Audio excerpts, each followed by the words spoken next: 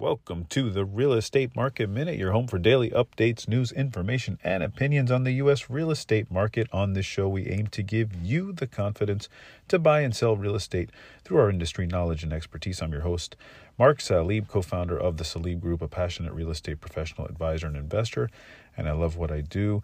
Why does your home inspection matter? I came across a statistic here from the National Association of Realtors that indicates in its latest data that 19% of buyers are waiving their home inspections in today's market. 19% of the buyers are deciding that they don't want to get an inspection on the home after going under contract, which I was a bit surprised to see that statistic. I urge all my clients to get a home inspection.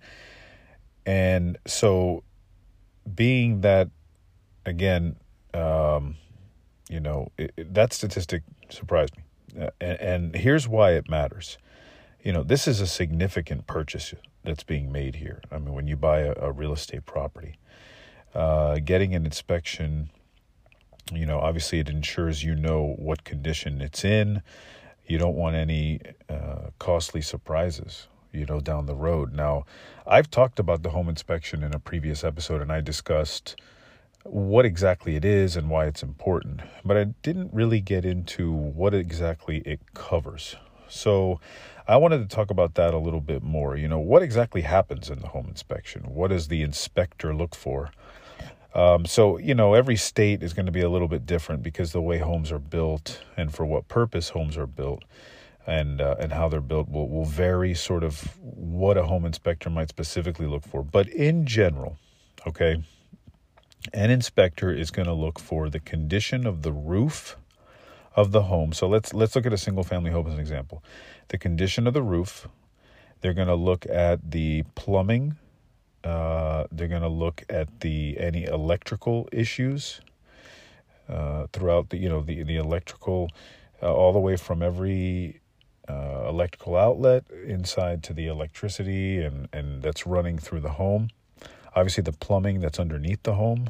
They're going to check for any leaks, any damage, and anything on the exterior of the home, not just the roof, but like if there's any indication of something either decaying or rotting or not in good condition on the exterior in general. That could be like any wood that's around there. They'll check if there's any termites maybe eating away at the wood.